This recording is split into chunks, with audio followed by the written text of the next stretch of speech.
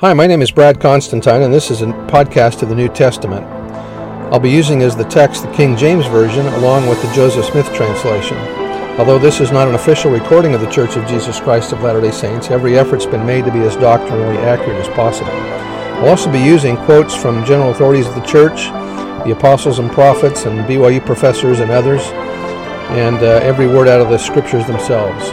So if you're ready for a really detailed analysis of the New Testament, you've come to the right place. Welcome.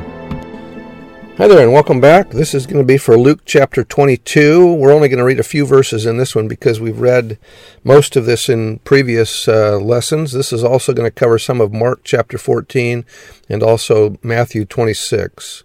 So let's go ahead and get into this one, and I'll show you where we're going to stop here in a minute. Okay, verse 1 of Luke 22. Now the feast of unleavened bread drew nigh, which is called the Passover. The Savior's 33rd birthday occurred just 4 days before he sat with the 12 for the last time. According to John's account, the week-long feast of unleavened bread would begin with the Passover meal the following evening. However, Jesus would not live to partake of it. The Last Supper was to be his last Passover as well. The death of the Lamb of God at about the 9th hour, or 3 p.m., the following afternoon officially ended the practice of animal sacrifice that had been instituted in the days of Adam. It also rendered null and void the law of Moses together with all of its ritual aspects. The death of Jesus was the legal death of the Old Covenant, even as his resurrection symbolized the rebirth of the New Covenant. The law of Christ, consequently, Jehovah, the God of Israel, who gave the feast of the Passover, was with his apostles the last to lawfully partake of that feast on this earth. And that was by Rodney Turner. In Matthew chapter 26, it says, in verse 1, "It came to pass, when Jesus had finished all these sayings, he said unto his disciples, Ye know that after 2 days is the Passover, and then the Son of Man is betrayed to be crucified. Then assembled together the chief priests and the scribes and the elders of the people unto the palace of the high priest, who was called Caiaphas, and consulted or plotted that they might take Jesus by subtlety or treachery or cunning and kill him." In Luke it says, "And the chief priests and the scribes sought how they might kill him, but they feared the people." Their plan was to slay their Savior after the Passover, after the Galilean patriots had returned to their rugged homeland, after any sympathetic souls from outlying areas had departed for their dwelling places. Back to Matthew, verse 5, they said, not on the feast day, lest there be an uproar among the people. And then to verse 14 of Matthew, "Then one of the 12, called Judas Iscariot, went unto the chief priests." And back in Luke it says, "Then entered Satan into Judas, surnamed Iscariot, being of the number of the 12. Before Judas sold Christ to the Jews, he had sold himself to the devil. He had become Satan's serf and did his master's bidding." That was by James E. Talmage. Bruce R. McConkie said, "Satan can have no power over human souls unless it is given to him by them.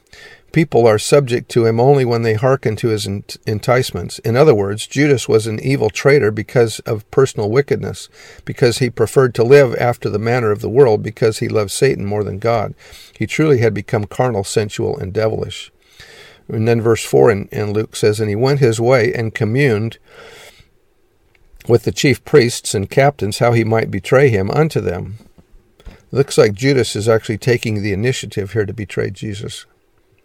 Back to Matthew, verse 15, "And said, What will ye give me? And I will deliver him unto you. And they covenanted with him for 30 pieces of silver." In Luke it says, "And they were glad and covenanted to give him money." 30 pieces of silver is prophesied in Zechariah chapter 11, verse 12.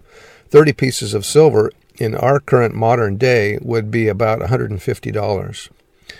That might be a little bit more now that silver price has gone up a little bit. According to Edersheim, as quoted by Elder McConkie, the Lord was, so to speak, paid for out of the temple money, which was destined for the purchase of sacrifices, and that he, who took on him the form of a servant, was sold and bought at the legal price of a slave. Back to Matthew 26, verse 16, and from that time he sought opportunity to betray Jesus.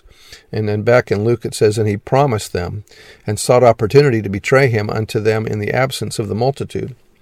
Soon after the prophet's arrival in Commerce from Missouri, prison from Missouri prison, Brother Isaac Behunin and myself, Daniel Tyler, made him a visit at his residence.